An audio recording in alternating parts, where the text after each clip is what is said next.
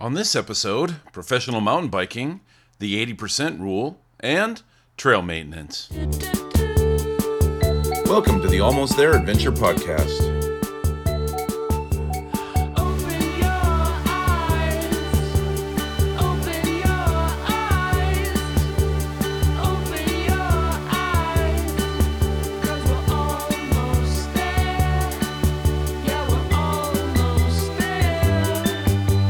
Your hosts, Severia Tilden, Jeff Hester, and Jason Fitzpatrick.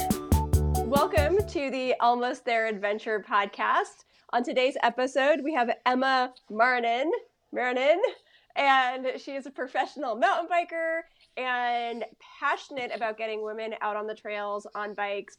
We can't wait to hear your story.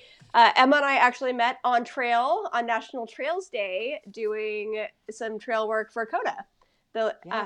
For local Central Oregon Trails Association. So I'm really excited that this has come full circle and that you're now here on the podcast. Why don't you go ahead and tell us more about yourself? I have been living in Bend for almost 10 years now. I moved here from Salt Lake City having a movement therapy practice, and I had become pretty excited about mountain biking and racing mountain bikes the last few years that I was living in Salt Lake. And so the opportunity to relocate to Bend and sell my business meant that I would have this, what my husband and I thought would be a year or two opportunity to play professional athlete, which has turned into a 9-year stint as a professional athlete. So started racing professionally, really my second year racing mountain bikes. Ended up watching all the other women have a lot of success on teams and having a lot of fun on teams, and really wanted to be on a team, but there are very few team opportunities for mountain bikers and fewer for women, and even fewer for women who are new to mountain biking or racing mountain biking, and there at the time was my mid-30s. So connected with a few other women who were in a similar situation as me, wanting to be on teams, wanting to really pursue professional racing, and realizing that they needed more support and camaraderie to really chase that dream. And so we ended up founding an elite mountain bike team for women called the KS Kendo Women's Elite Team. We did that we did the foundation work for it in 2016, and the first year that we raced was 2017. So That's pretty crazy. I follow the road cycling. I don't follow them, but it's crazy to think that, you couldn't find a team. I don't think I've ever heard of that. So you just created your own professional team for yourselves. I mean, that's kind of amazing and bold and kind of awesome. We definitely were very innocent and had no idea what we were taking on when we did it. And very quickly, all of us were like, oh, wow, I have an 80-hour-a-week job with juggling our other careers, being a professional athlete, and managing a team. And so it was pretty crazy at first. That we were amazingly successful. We had a roster of 4 riders.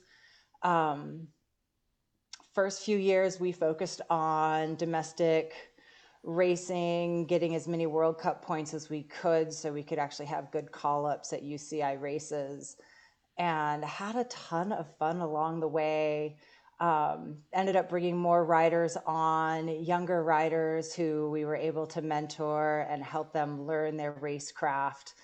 And the team grew and thrived. COVID was definitely a little bit of a setback for, I think, all professional athletes navigating that. And for me, through COVID and not racing in 2020, and then having odd race opportunities in 2021, my personal focus for racing shifted away from racing what's called cross-country Olympic, which is the World Cup Olympic format, which is basically a 90-minute race where you race on a circuit course that's like 5 to 7 kilometers long, and it's very fast and strategic. And through COVID, really found my love for doing longer events and multi-day events. So shifted my focus to doing what's called mountain bike marathon distance, which is like 50-ish miles, give or take, and doing mountain bike stage racing. And so I ended up leaving the team for this last year. Was my first year racing as a privateer, which has been a whole new adventure. And might just maybe throw in the background to like what the UCI is to our listeners that don't follow cycling. And it's Union Cycling Federation Internazionale or something like that. It's in Italian. I think it's Italian. Maybe it's French. But it's the big international racing federation that all professional bike racing happens underneath. So as a US rider, as any country rider, you ride within your country and you move through the ranks to get a pro license. And to get a pro license, you have to, every genre of biking is a little different, but you have to have so many starts and so many good finishes to move up through the categories and then apply for a professional license. And then when you get a professional license in your country, you go through the same process where you have to do a certain number of races, have a certain enough of results, and then you apply for an international race license. And once you have an international race license, then you can race any UCI pro race out there, with a few exceptions. Like I can't go and race world championships. I'd have to have enough points, and most countries are only able to send so many number of riders to like a world championships. But with a UCI pro license, I can race any UCI pro race in the world.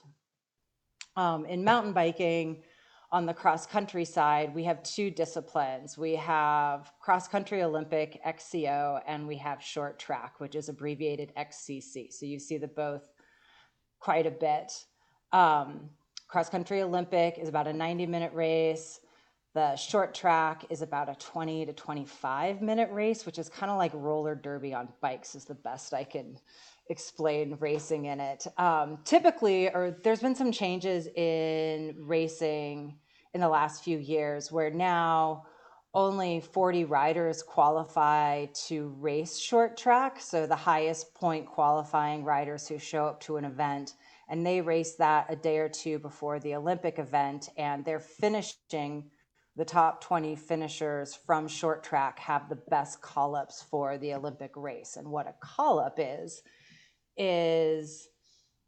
when we start a mountain bike race, we are on a wide set of dirt, usually like a really wide gravel road. And so we line up 8 riders wide and, 10 rows deep of riders. And so your call-up lines you up from that very front row are the top 8 riders who have the highest points, who've showed up to the race. And then it trickles down to the back. And that's really, really important for these bigger races, because we're a start in this massive pack of riders.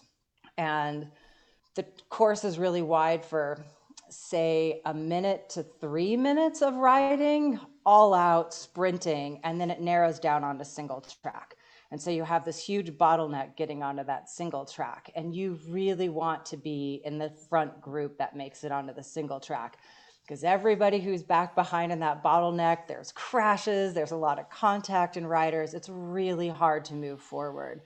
And usually on the first lap of the race, because we are so tightly packed, there's a lot of crashes, largely just because of contact with riders and riders trying to make passes that probably are not well thought out. And so then when you have one rider go down, usually a few riders pile into them, and then everyone behind has to stop because you're in the forest. It's not like you can just go run around this down rider. So the riders that are in the front not only have an advantage of less chances to get caught up in crashes, but when all those crashes do happen behind them, they just get a whole bunch of distance on everybody else. So to really be successful racing cross-country Olympic as a UCI rider, you really want a good call-up. So the more race starts you get and the better finishes you have, the more points you get for mountain biking.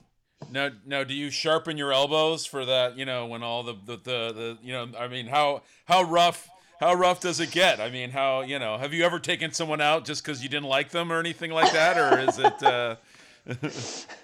No, I've never intentionally taken Oh, another rider out. sure. Ladies are pretty nice, Oh, sure they but the are. starts, the starts can be pretty chaotic. The very first UCI race I did was such an eye opener. I managed to thread the needle really well, but it was like ping pong balls of riders exploding around me in that very first start. So after that first eye-opening start experience at a UCI race, I then grabbed a whole bunch of friends and I was like, I need to practice riding with contact. And we did. We like went to Drake Park, we rode in a row, and we just practiced leaning on each other and sticking out our elbows and hooking our wheels into each other and figuring out how to stay upright through that. And I'm fortunately a pretty short, low center of gravity rider with pretty good mass. And so I handle contact really well. And yeah, but there's always some chaos. But you never initiate it, right? I mean, that's not Never no, yeah. intentionally, Okay. never intentionally. I've definitely had riders connect with me and they've gone down and I've stayed up. So I can't pretend I have a squeaky clean track record. It sounds a little bit like a two-wheel roller derby. Yeah, so particularly short track, which is the 20 to 25-minute race that we do, it really is like a roller derby drag out race. It's a wide course almost for the whole thing with a few pinch downs, and it's a sprint, and it's high contact. Yeah, it's going down is not uncommon. So for the professional teams, when you put that together, did you have a coach? Did you like how did you determine who was going to be on that team? How do you still determine who's going to be on that team? If somebody's listening and they're like, "I want to be a professional mountain biker," Yeah, how does that so all work? right. So when we founded the team, there were four of us. And so we were the riders on the team doing all of the work. So that's how you got on the team in the first place. Love it. But then as we grew and we were ready to bring on more riders, we were pretty heavily solicited by other women who wanted to join the team. Because we were having a lot of fun, we were having a lot of success, we were able to get some really great support. And again, there are so few team opportunities for women. And so we were one of the few opportunities out there. And for us, obviously we needed a rider who had some results. We weren't looking for someone who is going to be the next world champion to join our team, but we needed a rider who was definitely competitive within the field. So that was kind of like the bare minimum.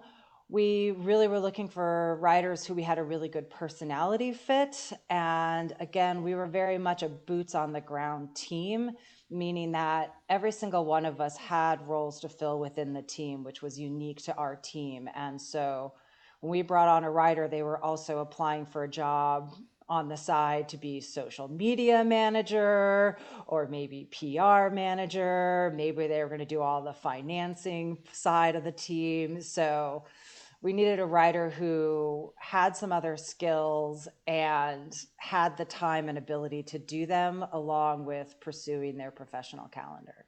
Nice. And let's go like way back to the beginning. Like, when did you start mountain biking and how did you get into it and how did that lead to you getting into racing? Oh man. So I got my first mountain bike, quote unquote, when I graduated high school. It was a rigid frame cantilever brake Diamondback mountain bike. And I can't say I enjoyed it at all. My very first mountain bike ride was Slick Rock. All I really remember about it was thinking I had the biggest jerk of a boyfriend at the time who thought that that was an appropriate first ride for me. And so, yeah, that was my mountain bike through my 20s. Um, I lived in Utah, so I had access to Moab and some other really great places to ride. So I would definitely go on a few weekend trips a year to go ride mountain bikes. But I honestly it was fun, but nothing that I really enjoyed more the social aspect of it and camping and going to beautiful places than having a real love for mountain biking through my 20s. I was much more focused on pursuing skiing and a trail running path.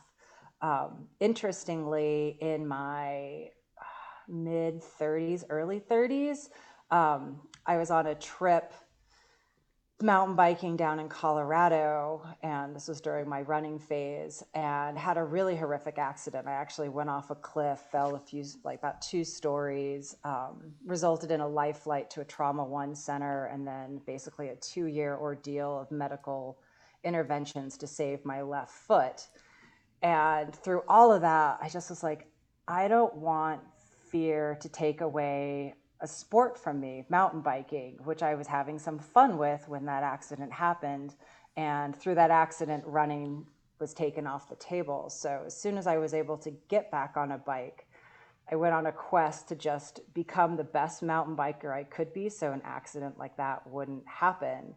And that first year riding mountain bikes, I took clinics, did lessons, and was always riding with the guys, and it just wasn't very fun because they would be so much faster than me going up, and by the time I'd finally catch them at the top, they were done snacking, and I'd show up and they'd be ready to go down, and I'd barely catch my breath and they'd be gone, and then I'd tiptoe my way down these very sketchy descents, and then by the time I generally meet them at the car, they were like done with beers already, and I was like, this is not fun. I need to find women to ride with.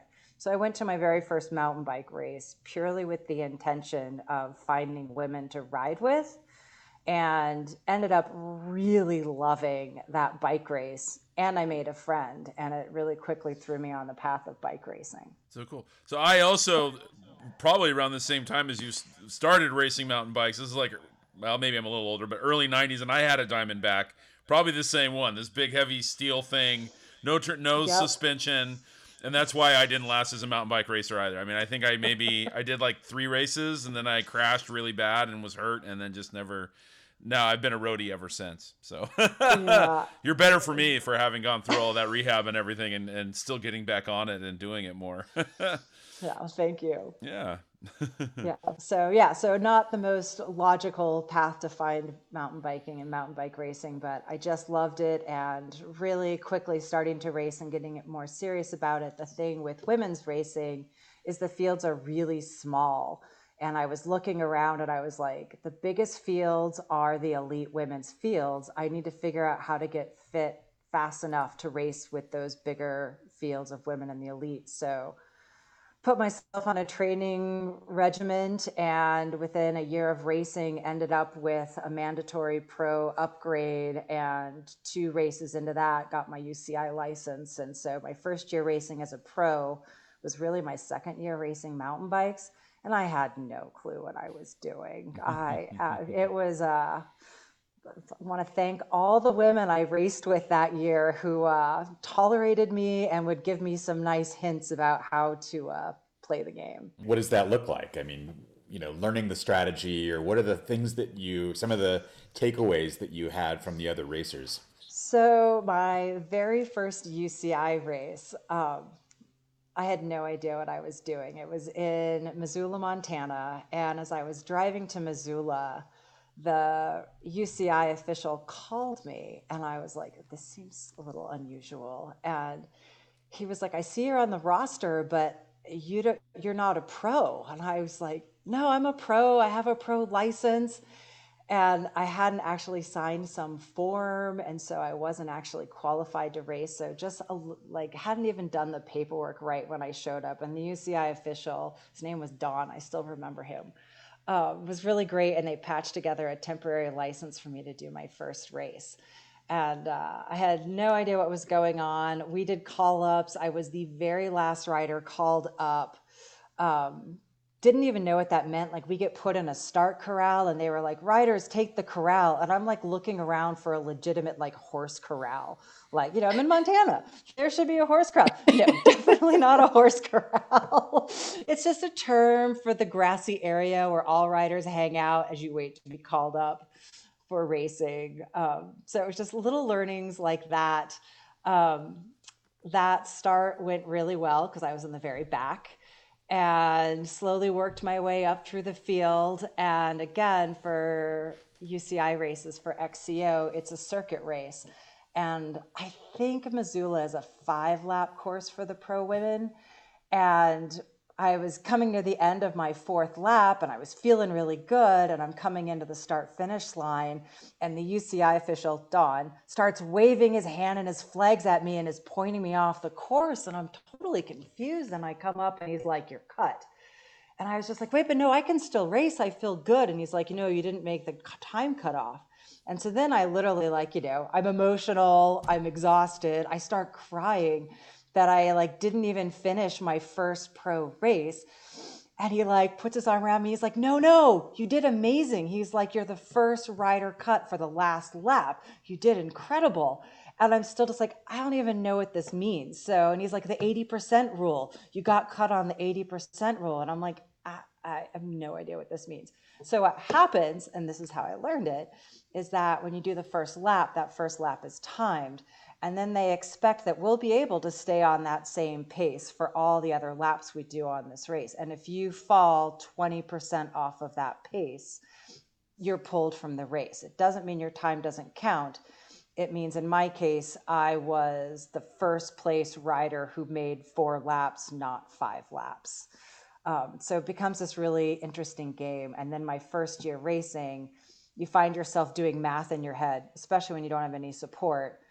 As you're hypoxic, coming through the start finish, looking up at the screen and seeing what the lap time was of the fastest rider. And you're like, it was 18 minutes. Okay, so if it's 18 minutes, that means that 10% of 18 minutes is going to be, a minute and a half. So 3 minutes. So then 18 plus 18 is how many minutes? And then do I subtract 3 or 6 minutes from that? So you're just constantly doing this hypoxic math, trying to keep track of if you're going to make all the cutoffs. So at least for me, and I think most riders, your first year, all you're trying to do is get fast enough to make it to the final lap. And if you can finish on lead, it's called lead lap if you make all your laps, that's a really big accomplishment. I think I can just hear listeners going, "Hey, I heard there was not going to be math involved. There was no math required for this. Yeah. I just get on my bike and I ride hard and fast, that's it." Yeah, that was exactly my experience. I've got to be doing math and racing my bike. No. Fortunately, when we founded the team, we were we never had somebody on staff to stand at the race, but we would pay a spectator to give us splits as we would come through the start finish. So usually $20 and a 6-pack of beer would get a spectator to sit there and tell us the lap splits and if we were on target or falling off and how many racers were ahead of us and who was potentially closing the gap behind us. So that's amazing. Yeah. So as we got better as a team, we stopped having to do math. That's awesome. What do you think some of the biggest challenges that you've had sort of forging ahead and creating this women's team when there was no all women's team and things like that? What are some of the challenges you've had to overcome? Certainly garnering support for a team is really challenging in the endurance side. Since we founded the team, the explosion of gravity riding is really sexy, which it is. I won't lie about that. But it's definitely taken support away from the endurance sports. And so talking with companies, bike industry and outside of the bike industry, of why partnering with a women's professional team is advantageous for them and their marketing efforts has always been a little tricky and a bit of an uphill battle sell for that. Certainly as a team, one of the big advantages of a team is we're a lot more visible than an independent rider. And so that always helped quite a bit. So there's always, that technical support side. Some of the other big challenges for setting up the team was at this point in time, and it's starting to change. It's always a moving target, but your social media presence is so important for sponsorship and support. And so all of us really quickly ended up having to start taking online courses in effective social media marketing. And that was a huge part of how sponsorship is determined and how the level of support you get is oftentimes based more on how effective your social media marketing is, as opposed to your performance as a rider. And that's definitely it's hard to want to focus on your racing. And for most women in the mountain bike world, aside from the very few top women, all of us have to have a job as well to finance doing this. Then trying to also have this amazing social media presence that's dazzling is really daunting. It's a lot of work and a lot of trial by fire to figure out what works and what doesn't work. So that has definitely been a really interesting piece to navigate, and especially as we brought on more riders who had to learn how to go from having this fun, personal social media presence to having a polished professional one. Is a little tricky. So it was really nice to be able to pass that on to the other younger riders and how to navigate. You're going to have to be a little thoughtful about what you post and regular about what you post. When you said gravity, you meant like downhill, like the very acrobatic sort of flying through the air, kind of like engineered perfectly for social media type thing, I'm assuming, correct? Yeah. So both just the downhill riding discipline is just, it's crash heavy, it's fast, it looks so, it looks so good on footage. And then you also have the freestyle riding, and that's where you get the really big airs where they're going off with one hand in the air and doing back flips. And yeah, obviously that's perfect for social media and marketing endeavors, as opposed to a dripping sweat, mud face, gasping for breath rider on, those iPhones make photos look pretty flat. So you think we're riding on the flats and struggling. Yeah. And what do you think about now gravel riding? Is gravel riding racing also sort of, because it's kind of the cool new thing in town, has that taken another bite out of, the women's UCI sort of more professional mountain bike circuit? I would say yes and no. Gravel is like a double-edged sword. I think gravel has introduced racing to a lot more riders, and the more people who race endurance sports, the better for all of us. And in the mountain bike world, especially if you are really endurance focused, gravel racing is just another amazing opportunity. And the fields are pretty big and they're very strategic races. And there's just becoming huge opportunities for gravel racers, like with the Lifetime Series that's happened and so on and so forth. So in that sense, gravel's been really amazing. As a non-fitness loving endurance mountain biker who really looks for more technical courses, we've lost a lot of the more technical mountain bike races in North America in the last few years. And part of it, I do think, is because the numbers have been reduced. They've been pulled into the gravel world. So that's kind of a bummer. But as support goes, at least on the mountain bike side, I think there's very few mountain bikers who don't have mandatory gravel races in their contracts. I certainly do. Mm-hmm. And so I'm going to a few gravel races. I can't say I love it, but I love racing. I love being in a big competitive field of women with similar skills and fitness. So yeah, gravel is, you just have to embrace it. And since you just brought it up, speaking of fitness, like what does a week of training look like for you? Like how much training and how much how much of your week is taken up with like training rides and just staying, on top of your fitness to be able to maintain and race? So during my season, right now we're in the middle of winter where I actually do the bulk of my endurance base building on skis, both Nordic and backcountry, but I'm still on the bike a few days a week. But when it's not deep winter sports, I'm on a bike usually about 15 hours a week. 2 of those days is doing really specific targeted intervals for whatever physiological systems we're trying to target. And then most of the rest of my time on the bike is just doing endurance rides. So nice, slow, fun paced rides or choosing rides to really work on some of my technical skills. Then I do strength training 2 weightlifting days a week. And then I do another day that's more just movement focused. And then I do Pilates twice a week.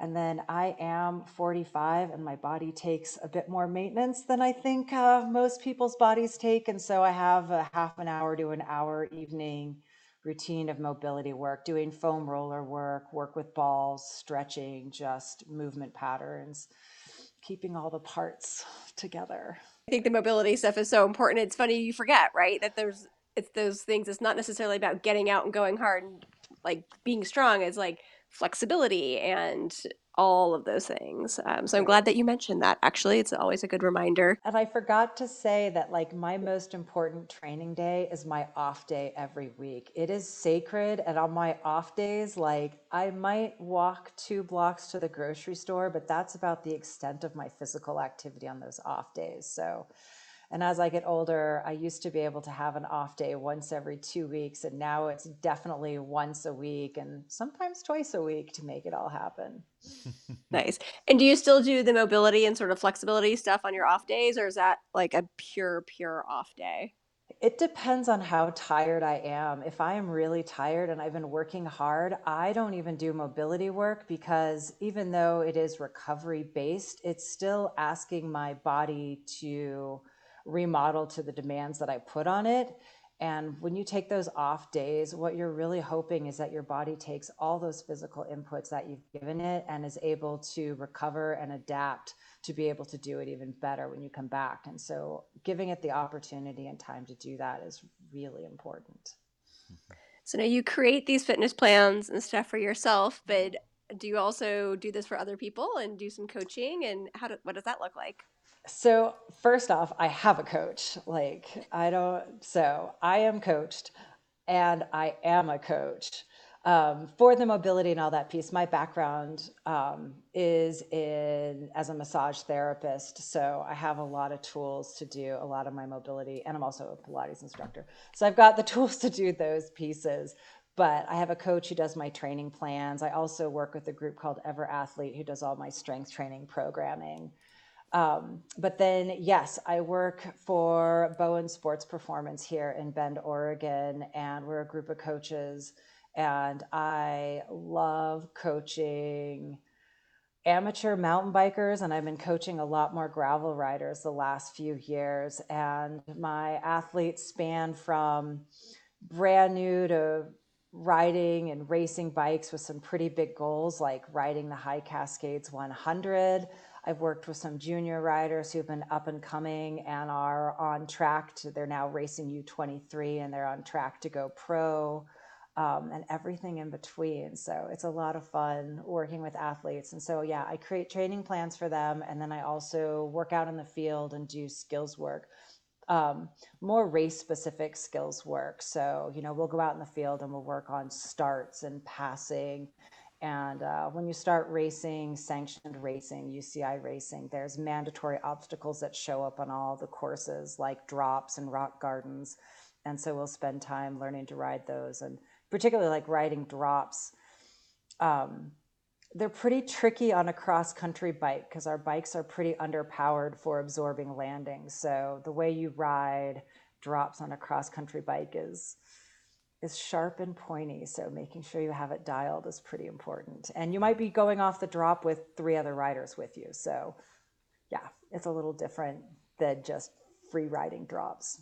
I got into hiking, or got back into hiking because of a crash I had on a drop where I broke my wrist in 2 places. So yeah.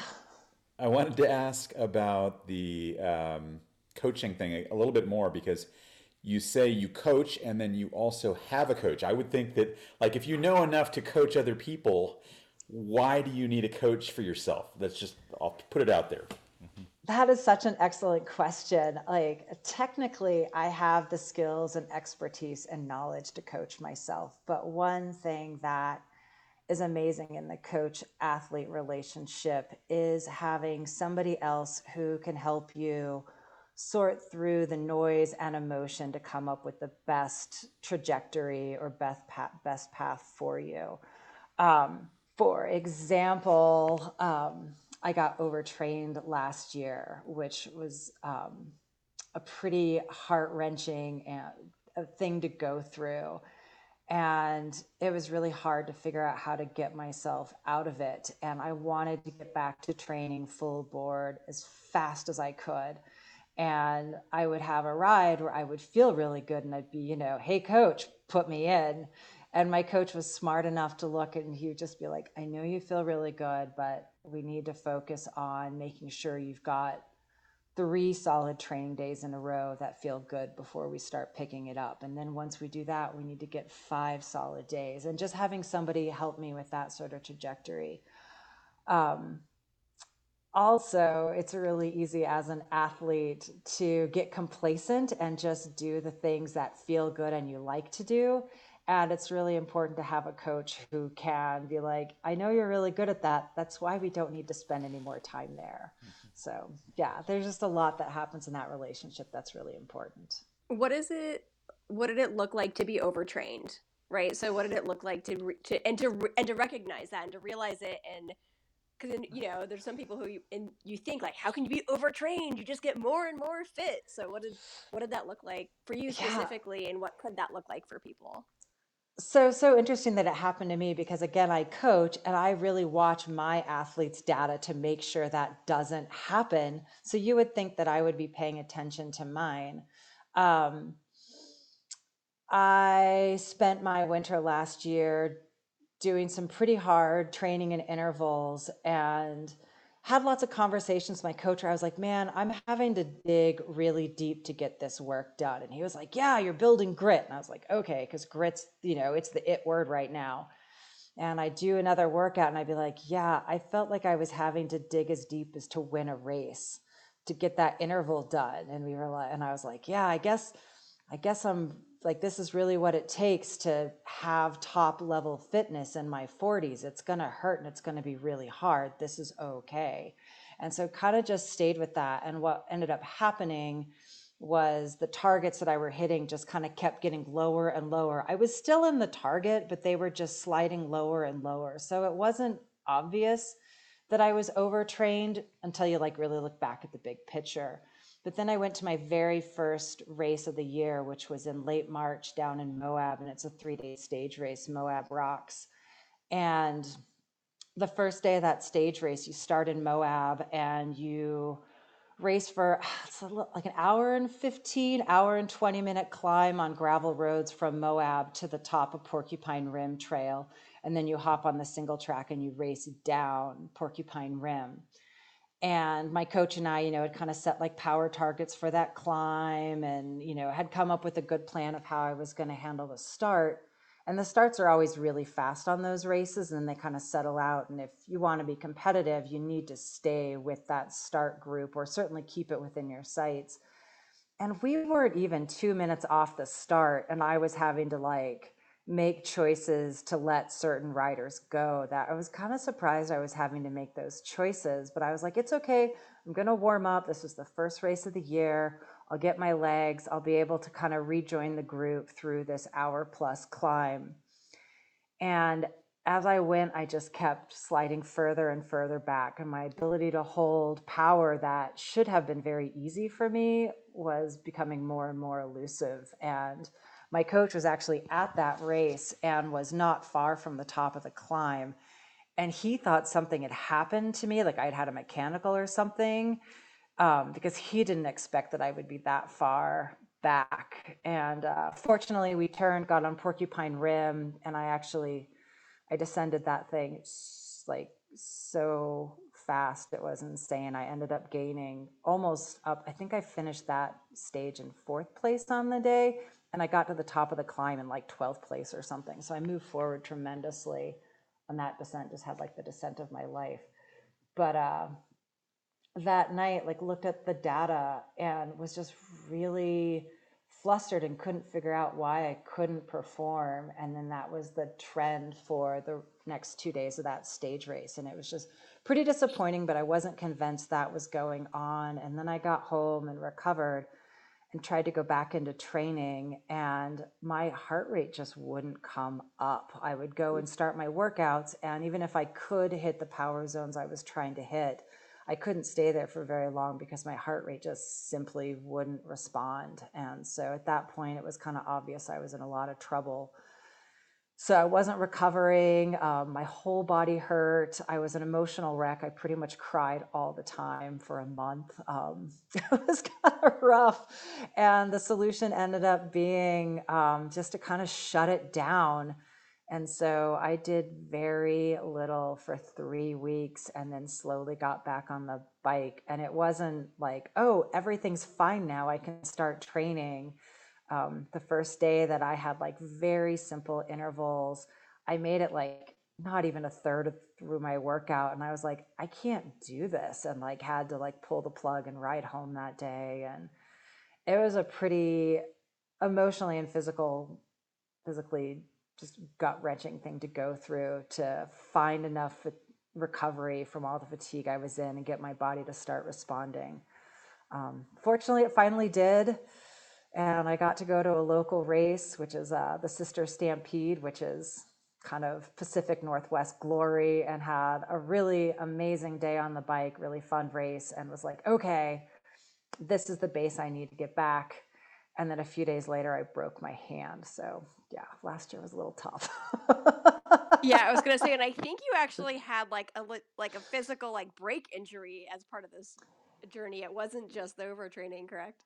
Yeah. So, I mean, some of my close friends were joking. They were like, well, you're going to get that extra rest if you didn't have it already. And that wasn't very funny.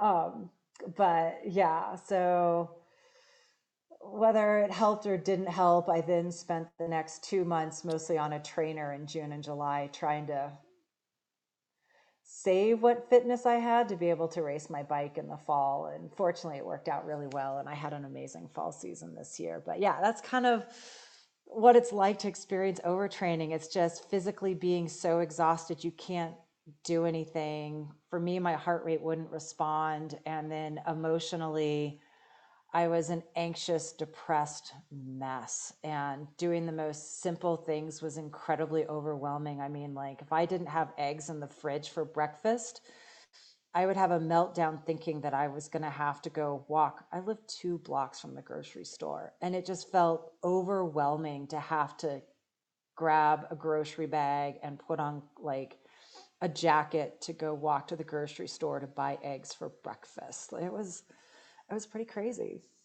Now, are you able to like also? I know a lot of training is like you get your, you don't train that hard, and racing is kind of what gets you in shape. Does that work for you as well, or do you feel like you really need to hit the race in like peak form? I do not race into fitness. I don't know who that works for. I don't even know what that would look like. I am very methodical. I like to be very prepared. I like all my I's dotted and T's crossed. So no, I very specifically train to build myself up to show up for race season, ready to go. And then really when I'm in my race season, I'll do some fine tuning on my fitness for specific race demands, but I really just hold my fitness the best I can through my race season. And then when it's over, shut it down for 2 to 4 weeks and then start building for next year again. You've already mentioned your broken hand and your fall. I mean, obviously, it's a very rough sport, as we talked about when, the pinch, when everyone comes together into the single track.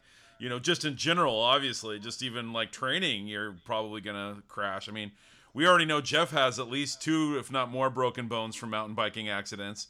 So, like, give us a nice laundry list or a list of the injuries you have sustained in your mountain bike training and racing career. I think I'm pretty typical for all cyclists in that I've got an awful lot of bionic parts at this point. Yeah. I've broken my right clavicle 3 times and my left twice. I now call my right clavicle my magic caterpillar because it's got a plate that goes end to end with 12 screws through it that look little caterpillar feet. I love that. So that's not abnormal. I've broken my leg. I've broken my ankle. I've broken a vertebrae. I've broken ribs. I mean, I think I've broken ribs. I assume I've broken ribs. They hurt horribly for months and months and months, so it doesn't slow you down that much. Yeah, I think that's the big list. A lot of broken bones. I've been hit by cars twice on the road, had injuries from that. Pretty unpleasant. I've certainly had a lot of stitches. I've had bursitis from like whacking my elbow so hard on rocks and falls. Yeah, it's a laundry list. It's a laundry list. Yeah. What's lower than type 2 fun, right? Is there like, it's just like, sounds like type 7 fun almost, or type 8 fun. You know, what we do for the things we love. Injury, I always figure that if injury is a side effect of what I love to do. And I do the best I can to mitigate having accidents, but it's going to happen. And I always figure if I wasn't doing sports, you know, I'd be dealing with things like fending off diabetes or something. So I'd way rather break a few bones than have long-term health problems. So here's a question. We've been talking a lot about the physicality of all of the sport, right? Of mountain biking, the physicality, the injuries, the crashes, the training, the flexibility. What do you do for the mental aspects of it? Do you have a meditation practice? Like, what do you do? And especially not only the mental side of the racing and the physical stuff, but like when you were injured, like how did you sort of adjust, like take care of yourself, like you said, emotionally, like, like I can't walk to the grocery store. Like, yeah, I wish I could say that I had a great meditation practice. I definitely went through a few years of my career where that was a really valuable piece for me. And I walked away from it. I couldn't tell you why, because it definitely helped. But I don't think for me it helped enough for the time commitment that it was, which I think is why anybody doesn't stick with something. But that's not to say I don't have a really strong mental practice. I journal. That for me is really valuable.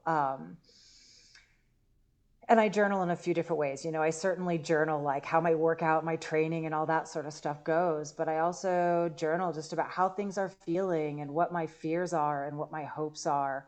And I spend a lot of time also thinking about my goals and all the steps I want to get there. And I'm not someone who makes goals at the beginning of the year and then checks them at the end of the year. I'm always creating new goals, refining them, tweaking them. And that in a lot of ways is a big part of my meditation process. It's just kind of coming back to, why am I doing this? What am I doing? How am I going to get there? And so being very much in touch with that, with all the things I do, I think is really powerful in its own interesting meditation style, though not traditional meditation.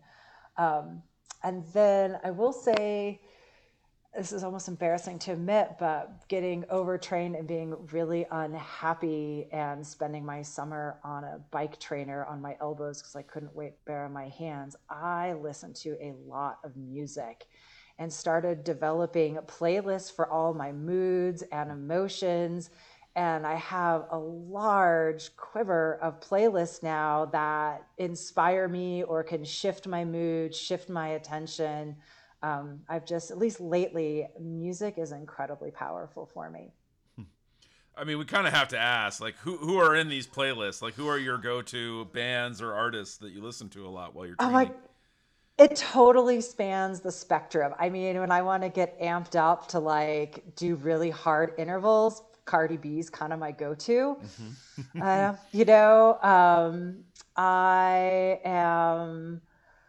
I love some kind of the older alternative artists, like Santa Gold is another one that ends up being on high hit with me. A more modern alternative artist is Coyote that I really love these days.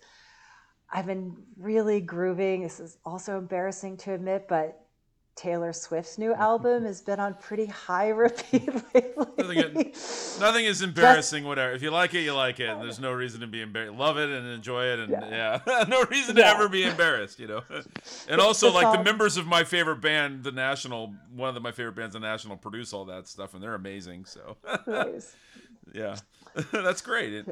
Keep going. Were there others? I'm sorry, I didn't mean to cut you off. Oh no, it spans the whole gamut. I grew up listening to a lot of jazz, so there's a lot of jazz standards that pop up, and it's really fun hearing a lot of them get remixed by hip hop artists these days. And so how do you keep a rhythm if you're listening to jazz though? Is it like pedal, slow down, so erratic, It's that's what endurance training is for. You don't need a beat. Right. Gotcha. Okay. Gotcha. It's all about the groove. Love it. Well, I don't know if any of these playlists are public. Maybe we'll have to share a couple of them. I can make that. Yeah, I'm active on Spotify. We'll have those in the show notes.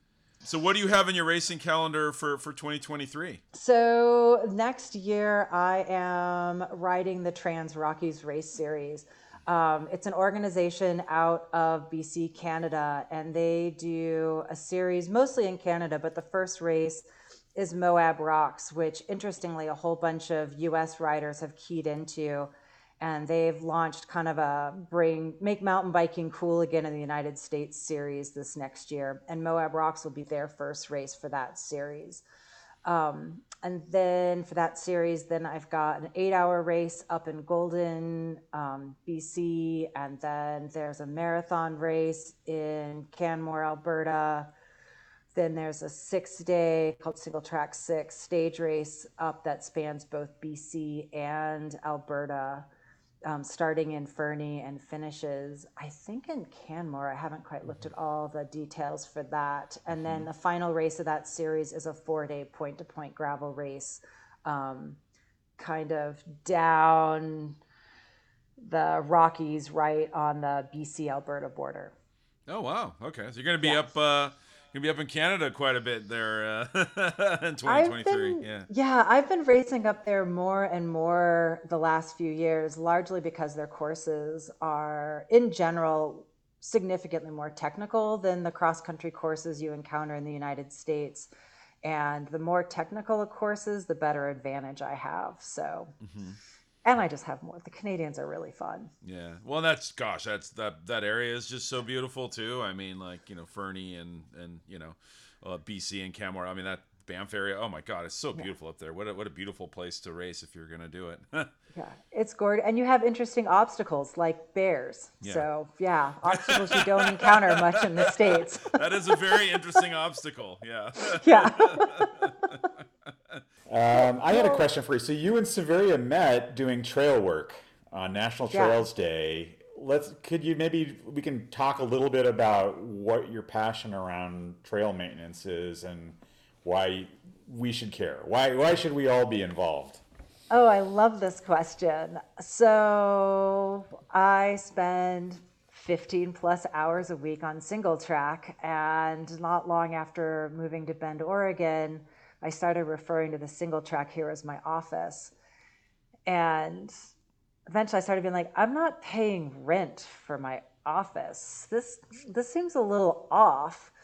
Maybe I should start paying some rent. And so looked around and found out that COTA, Central Oregon Trail Association, was who maintained almost all of the single track in Central Oregon. And so signed up to go do some trail work and got trained in the field by their volunteer crew leaders to do trail work, and felt really good about, paying my rent to the office and making sure that it was spick and span for others to use, and then started to learn more about what is involved in getting single track or getting trails of any type developed, maintained, and available for public use.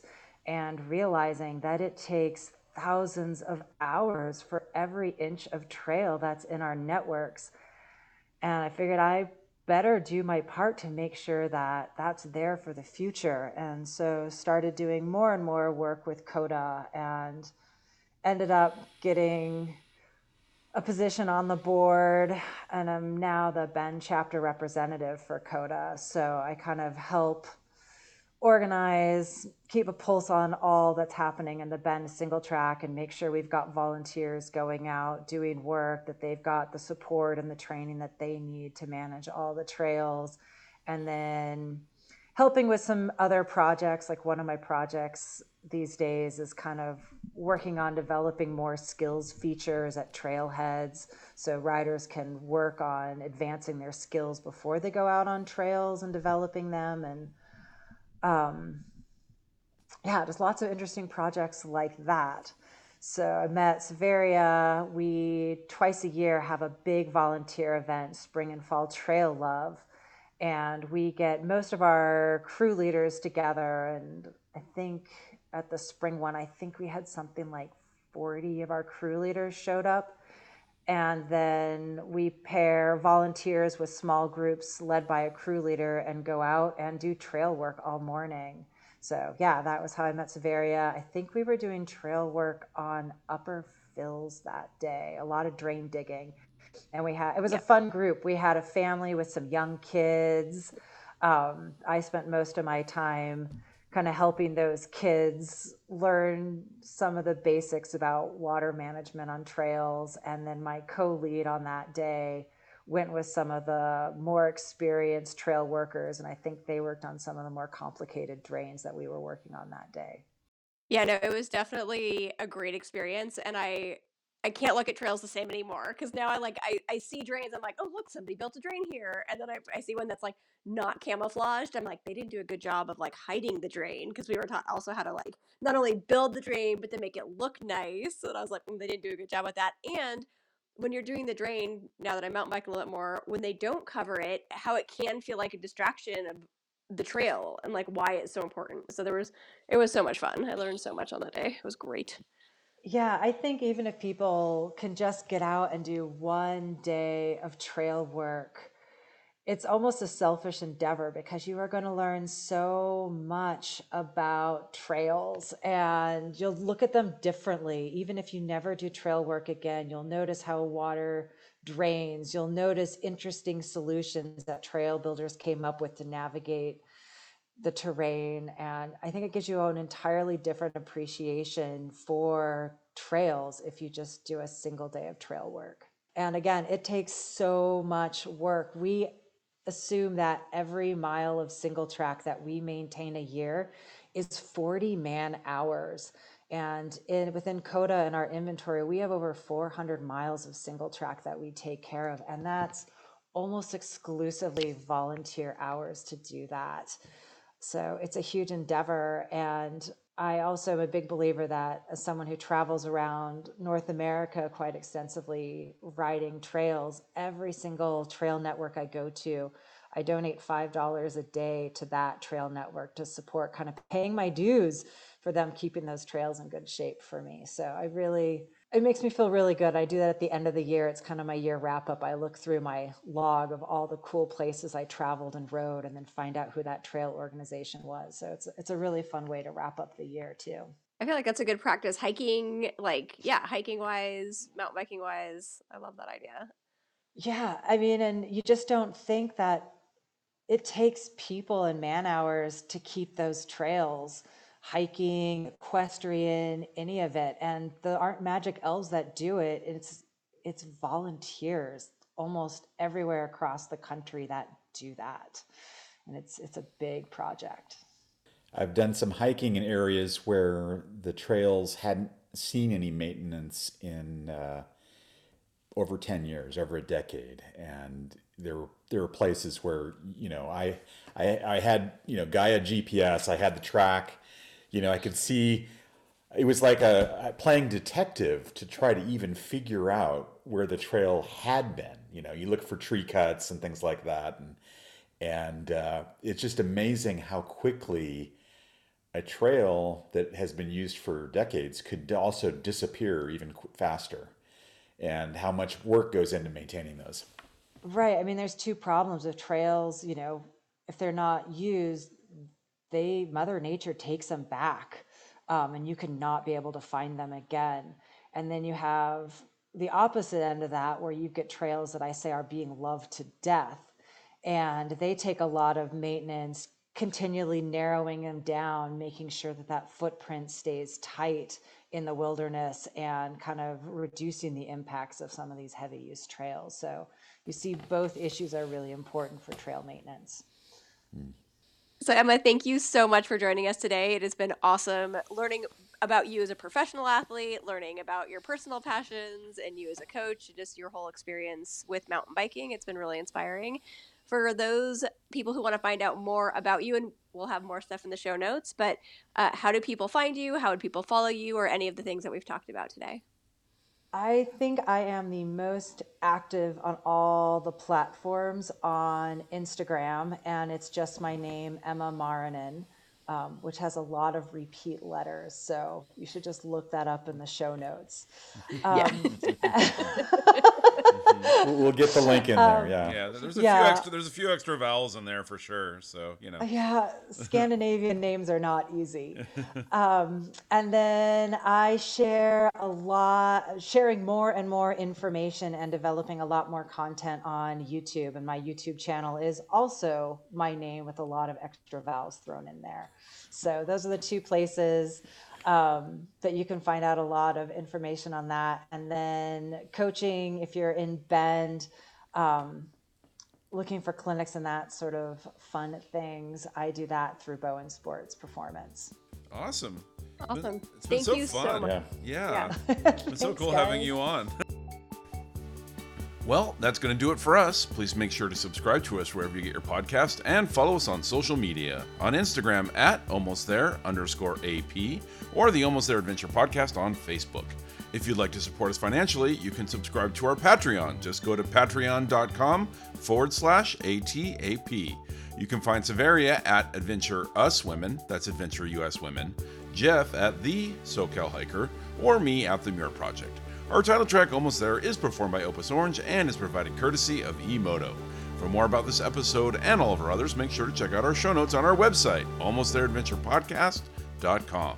And for the third year in a row, we're dedicating March to Women's History Month by having an episode with an amazing lady every week. Next week, our third up is through hiker Sage Clegg. As always, thanks for listening.